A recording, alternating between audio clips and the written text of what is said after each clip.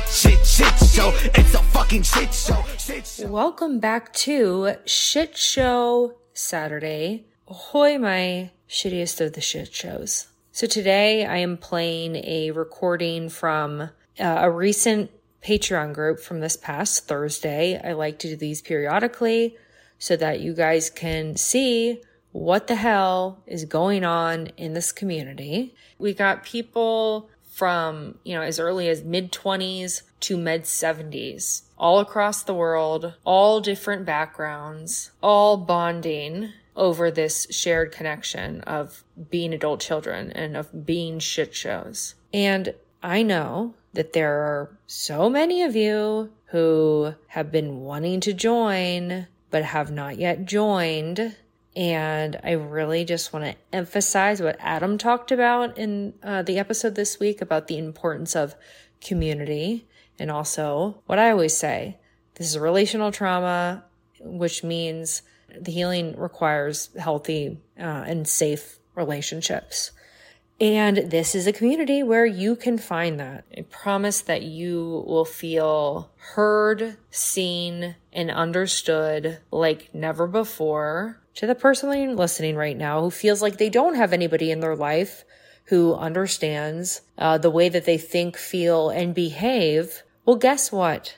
There is a group of people who understand exactly why you do say and behave in the ways that you do, because we fucking do it too. So how about we just do this, folks, okay? How about you just do it? They say that I should damn the join Patreon.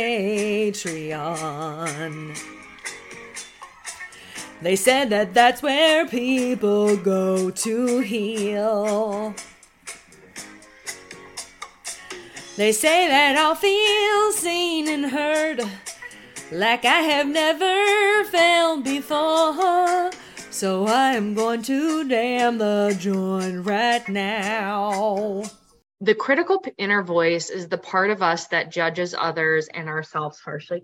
As children in dysfunctional homes, many of us took on difficult family responsibilities that should not have been our burdens to carry. We were then criticized for not doing things right. This led us to become hard on ourselves whenever we thought we made mistakes, developing our own critical voice that started playing in our heads. And that led us to apologize for things that were out of our control. As we recover in ACA, we work to replace this critical inner voice that becomes so ingrained in us with a new loving voice that nurtures and supports us. When we take our personal inventory on a daily basis, we learn to sort out what really is ours versus what has nothing to do with us. We learn to set healthy boundaries, asking our higher power for strength to continue this healing journey. It takes patience and time to cultivate this loving voice, which is our loving inner parent. We find strength and hope when we listen to other ACAs as we follow a new path where we replace the negative with the positive in all aspects of daily recovery. We become more independent and able to trust our own decisions. On this day, I take responsibility for myself. I give myself positive messages and feel comfort knowing that my higher power is with me at all times. So, as I said in the chat, I had a really, really amazing date. I really just felt like he sees me in the way that all of you guys see me, which felt like really good. And one thing that I thought was really cool too is as I shared that he had listened to like one of the episodes of the podcast, he said, I decided that I'm not going to listen to any more of it because I want to get to know you through you and not through your podcast. I just felt like I was really able to like show up as myself. It was like intimacy, but like an appropriate level of intimacy. And I don't know, it just felt like really good. But like what comes up for me is, when I said like, what is that inner, like that voice, like what is the loudest message that we hear? And for me, it is, I will always be abandoned. I will always be abandoned. And so regardless of what happens with this, and he's taking me out tomorrow night, like this is such a beautiful opportunity for me to continue to heal. And so, yeah, so I told my therapist too, it's like, it's balancing, like, who, I think it was Charisse that said it, like, I deserve to have like a good date, you know, like I deserve to have a good date, and I deserve to like have fun in this experience, and I deserve to feel like happy about it. But then also too, it's like just keeping myself in check, right? And like, here's the big thing too, like continue to gather information, and I need to just keep my heart guarded and try to go about this differently. So that's where I'm at. And thank you guys for just all of your love and support. And because of the way that you guys lift me up, like I'm able to show up differently. And because of the way that you guys see me and reflect that back to me, I'm able to show up in the world differently. And I'm just so incredibly grateful for each and every one of you. So go ahead, Mike. Last meeting, Chris gave me some homework. I'll get to that in a minute. As far as today's reading, and I apologize, there's two things that come to mind.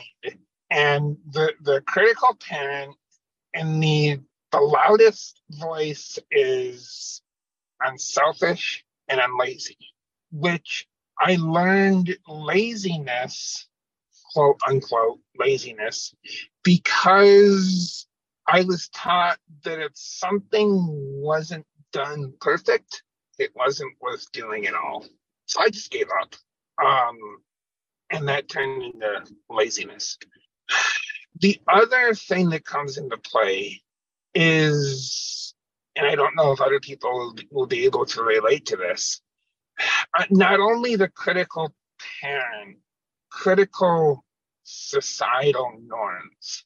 You're supposed to look this way. You're supposed to act this way. If you're not doing this, you're lazy. If you're not doing this, you're worthless. Blah, blah, blah, blah, blah.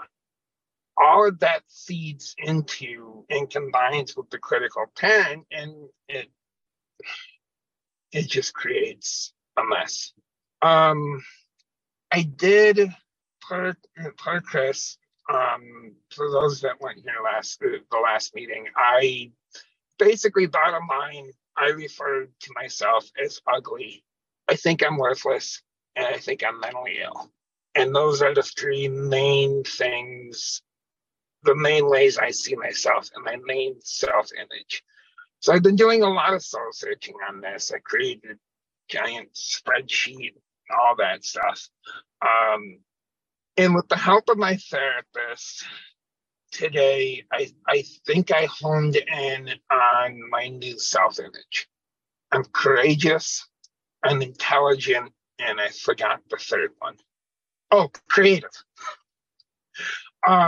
So that's my new self-image. And my therapist has had me do stuff like this before, but what you guys all said after that last meeting, nobody's ever said that to me before. Nobody's outright said that they accept me for who I am. And I don't want to approach life from the victim mentality anymore. Seeing myself as ugly and worthless and mentally ill is a victim mentality. It's a victim mindset. And I'm changing that. And I have all of you to thank for it. So I'm rambling on. Thank you. Well, I hate to break it to you, Mike. We're all fucking mentally ill. So. Well, yeah. And like I told my therapist, it was like, I can't say I'm not mentally ill, but I can't let it affect me. I have it as a badge of honor. Yeah. It's all on how you see it. Mm-hmm. It's all on how you see the labels. And as far as ugly, I look differently from other people. Mm-hmm. I don't think I'm ugly now because I see ugly in personality traits and not surface level. Mm-hmm. Ugly is racist. Ugly is just mean and belligerent, and that's ugly. Mm-hmm. I just look different from everybody else, and that makes me unique. So I have all of you to thank, and especially you, Andrea. Thanks, Mike. Before Chris goes, I just want to say that I gave out this homework assignment on this question earlier today, and you guys all have a fucking inner critical parent. So there should be a lot more hands raised. Go ahead, Chris. Well, God, it's like, how powerful can these fucking meetings be? I'm like, wiping the tears away. Oh, I don't even know where to begin. So I just need, for Andrea, I need to get I feel like I need to get a little sign that says amen, amen. Cause I'm exactly in the same place. And everything that I was going to say to Mike, you already did. Cause I'm like, yeah, I'm mentally ill. But I see that as my badge of courage, because I remember one time there was this girl that was very bereft about, I just wanted to be normal. And I was like, bitch, I never shot for normal. Normal was boring. It made me colorful, I thought. Anyway, I'm in the same spot that you are, only I'm like 3 months into it. So the fact that, the inner critic shit of I'm not enough, I'm unlovable. That was I had no idea that was sort of the tape that was on a loop. And armed with that information, what my sponsor would say to me is that, I came from broken people that weren't enough. And so they weren't enough. So I was never going to be enough. And she would say to me in a way that I sort of have kept this, where I would take a deep breath and I'd think, I'm enough and I'm okay. I'm enough and I'm okay. And it's sort of like when I get a little scared, because that's what basically happens. I'm frightened of everything. And, so when I get a little scared, I just have to take a breath and go, I'm okay. I'm enough. So I have been having a relationship that I've never had before, where we, talk about, he said to me the other night, this has never worked out for me before. So what happens when this goes away? And talking about, and then I addressed what my fears were. And it's like, when I don't hear from you, I feel like, oh, he doesn't like me anymore, and then again, I have to do that. I'm enough. I'm okay. But to talk about your actual fears with someone, and to talk about the unpacking of, he's started going to, it's SLAA. So, because he was like, oh, I'm going to go to SLAA. And I'm like, you're not going to kid me. And I'm going to kidnap me. And I'm going to go to rob a bank. I thought it was the SLA, with Patty Hearst. Wrong group. But, but, and then he was like, I'm a sexual anorexic. And I'm like, and I looked at him and I go, and I'm a intimacy anorexic, because this has never worked out for me. And as emotionally unattached as what I would manifest, I was equally as emotionally unattached. But the fact that, to have these conversations with somebody that I've known, less than, I don't know, 3 months, I think. I don't know what the time frame is, but I have not heard from him today, but I know that he went to Disneyland with a friend of his and this and that. And it sort of bothers me at some point, but he's so deliciously neurodivergent, where he probably thinks he's texted me, because that's what happens. He's like, so the day that I told him, the night that I said, when you don't text me, I'm afraid that, you're off into the sunset and this is done. I didn't hear from him for the entire next day. Right. And which I finally called him at 8 p.m. and I'm like, so you okay?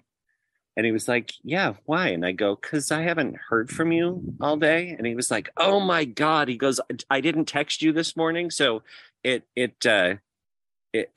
sort of a lesson in patience for me. Before our third date, Shitshow Shelly had to pray with me.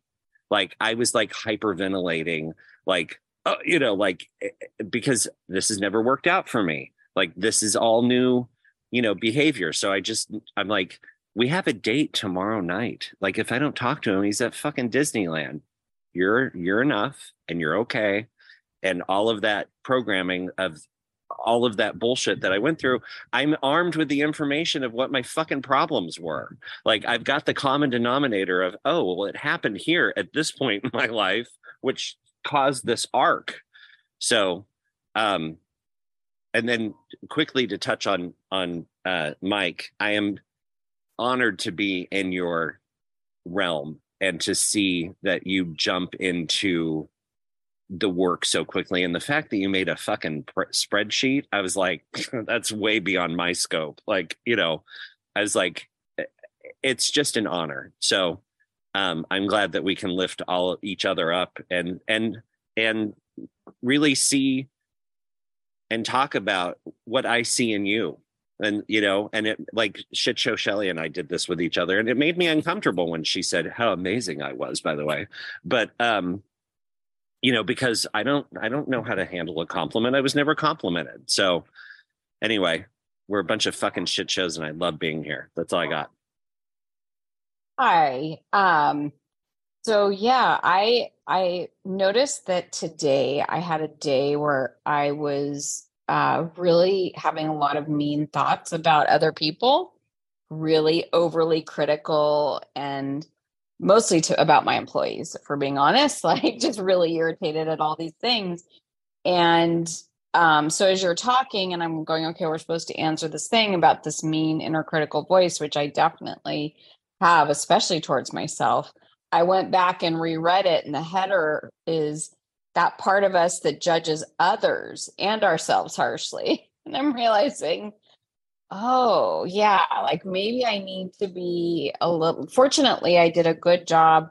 I got some really good advice in Al Anon about being quiet, you know, that I don't have to say everything that I think, and that sometimes it's helpful if I wait to say it to see if it really needs to be said. And so, yeah, I grew up with a lot of negative messages from my mom about myself, you know, that if I wasn't skinny enough or slutty looking enough or, you know, whatever, that I wasn't okay. And I have a hard time not being overly harsh and critical of myself constantly, you know, as a person, as a mom, as a business person, like all these things that I think, oh, I should just be perfect and never screw up. And so today's reading was really good at reminding me that I'm allowed to be human, allowed to like make mistakes and not get everything done, and that I'm allowed to stop and take care of myself and lay on my back if I need to, instead of working myself crazy. And probably the biggest thing out of tonight is that, yeah, maybe some of that stuff that I learned growing up from my mom is that negative voice is coming out in my being overly critical or expecting perfection out of my employees. And that's probably not a great way to keep employees. So, you know, I need to take a look at that and decide, you know, okay, how do I start to be kinder to everybody? And really I am pretty kind. I'm not, you know, I do a good job of being okay to other people. I'm not always okay to myself, but I need to be kind to myself. I don't know if any of my jumbled mess made any sense, but it was a great reading today. I read it several times, and I really appreciate that that it was the one you shared today. So thank you.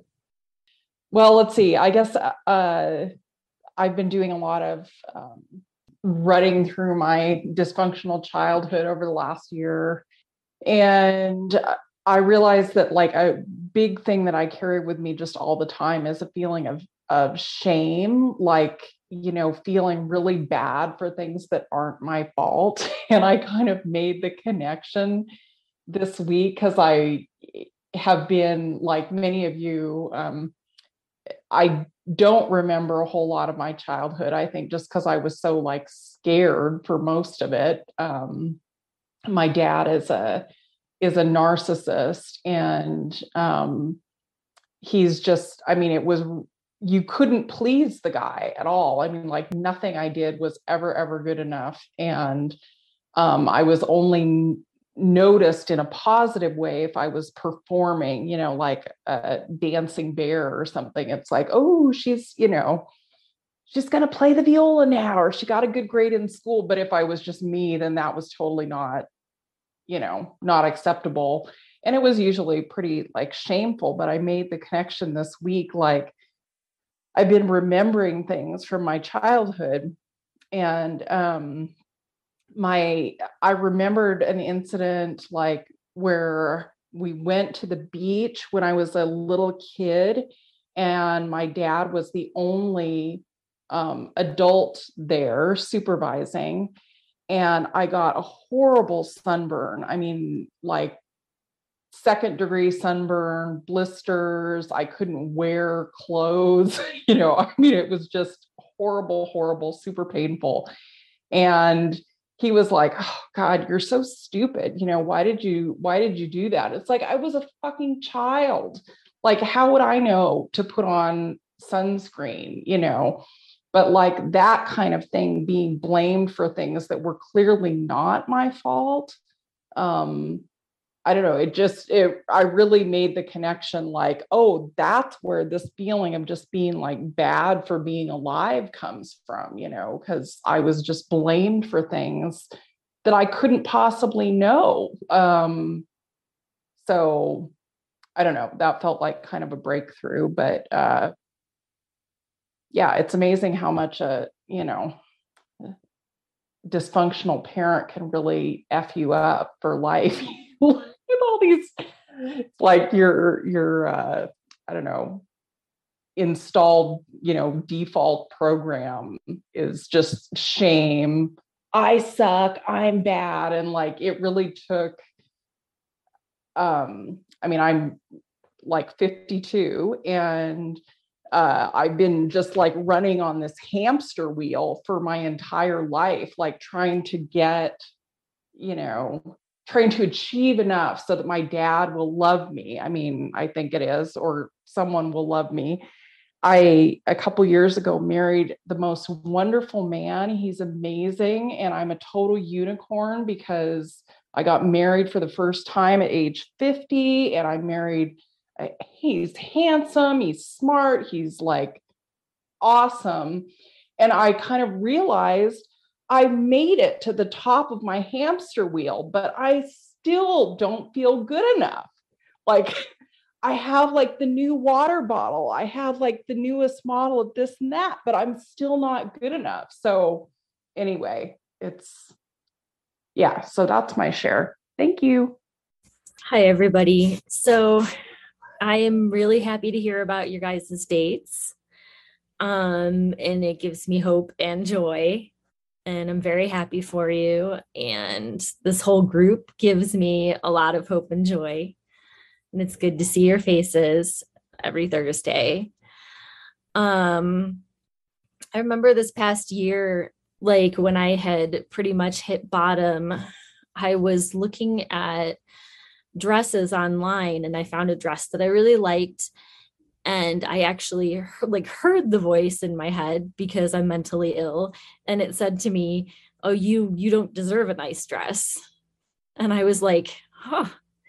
Normally it was just a feeling, like I would just feel bad about myself and I wouldn't know why. And it would be very vague. And it was kind of a little weird turning point when I heard the voice tell me like that I didn't deserve to have anything nice. And I guess that kind of makes sense. Like, I know somebody mentioned that they have trouble with compliments, and I'm sure that you're not the only one. I do, and I'm also afraid of being fired. Like, I win awards and I get great reviews, and I have a good rapport with my patients, and I still don't believe them, that I would deserve any kind of recognition or anything like that. But it's really been really helpful to work on it, like now that I actually heard what it was saying to me. Because when I was a little kid, if you like made a need known, I was always told, "Oh, well, you must think you're special." So that's the voice that I carried into adulthood.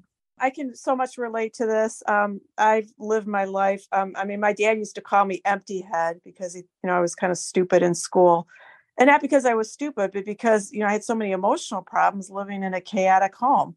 So I'd go to school and I'd have like ADHD and I wouldn't study, and suddenly I'm stupid. And my dad, he's really smart. I mean, he has a PhD. It was just so demeaning to grow up like that and being bullied and everything like that. So fast forward to my adult life, and I'm such a hard worker, and I turn out to be actually pretty smart. And so I just do really well. I mean, like I've done really well in my career, but deep down, I still struggle with thinking I'm stupid. It's like that message that I have. I'm not enough and I'm stupid. And just today I was in a meeting, and I'm pretty high up in my company. So, and I can have an ego. I can make things happen, but I was in the process of making things happen, and it's with a global company. And I'm talking and I'm realizing 10 people are listening to me, and I'm like suddenly getting really insecure. It just pops up, It's like I can totally fake it and kind of do well. And then all of a sudden, like this feeling of shame, like, oh my God, I'm not explaining myself very well, or I'm being too aggressive, or I'm not being aggressive enough, or whatever. And of course, people come in and pipe in and they sound so much better than I do. And it's just all that feeling of being stupid keeps coming back. And I just like, oh my God, when is that ever going to go away? Because I'm not stupid. I mean, I'm definitely not, but I still feel that way. It still tugs at me. And then the other issue that comes up with me is because I wasn't allowed to be stupid when I was young. We spill our Kool-Aid and we get yelled at, or anything we did, we get yelled at. So now when people don't meet my high expectations, I think they're stupid. So I almost become like my dad, And the reality is, because I wasn't allowed to make a mistake, I kind of view it that way. So I can get real critical. I'm much, much, much better, but I can get really critical when customer service doesn't go the way I want. I can get really impatient because I think everyone's an idiot or whatever. And, it's like, I hate that. I don't want to be like that. I don't want to think like that. But I was just programmed so early on to think in such a real critical way. So anyway, it's a long process. I'm getting a lot better, but it's taken a long time for the real me to come out of hiding, and I have to keep reminding myself, because it's going to be a long journey, because I didn't get the accolades growing up. I did feel stupid. I did feel unwanted. And, I can totally relate to the whole concept of, when I married my husband, I did all the work. I mean, he was basically living off of my salary. And to me, it was easier that way because he couldn't leave me. In a way, I felt like if I'm Superwoman, he's not going to leave me because he hasn't made in the shade. And that's just not the way I wanted to operate. That's just my insecurity. So anyway, just appreciate it. One of the things I really struggle with in recovery is talking about how I feel. My parents were just so good at making us feel like you can't tell anybody, you cannot tell anybody how things are at home. You can't tell your teachers. And what's even scarier about that is like the adults in my life, like there were pretty clear signs of like physical abuse. And my teachers, counselors, nobody ever did anything about it. And so I think it kind of left me with this feeling of like, it doesn't really matter how miserable you are or how bad things are. Life is just going to happen to you. So it kind of left me feeling helpless and very, very isolated as a child, and even now still as an adult. And I'd say the other main theme that follows me is like feeling like a burden. Like my mother was exceedingly angry with us if she wasn't like passed out drunk on the couch. And so it always made me feel like, having to do very basic things you need to do for, yourself are frustrating, and they're a waste of time, and that it's really, really hard to take care of yourself. And it's honestly just not something that's worth it. And that's not something my mom modeled for us. Like she didn't take care of herself and she didn't take care of us. She basically was like a potato. So she left us feeling a lot like, taking care of yourself is just a waste of your time. Feeling your feelings is just too much, and talking about it's too much. Getting help is too much. Just, whatever, just lay on the couch, take a nap. And it really screwed me up. And it's something like I have to force myself to sometimes listen to this podcast or join this meeting and just do basic things to help myself in life. And that's kind of sad. Anyway, that's just some thoughts. I literally have like a whole list here of things that like followed me through my life that my parents taught me. Well, that wraps up Shit Show Saturday. As always, Sign up for the Patreon. That is where I host weekly support groups, and it's where you say, thanks, Andrea, for all that you do. Patreon.com/adultchild. Follow me on TikTok and Instagram @AdultChildPod, and give me a damn 5-star rating on Apple and Spotify, and I will see y'all shit shows on Wednesday. Bye.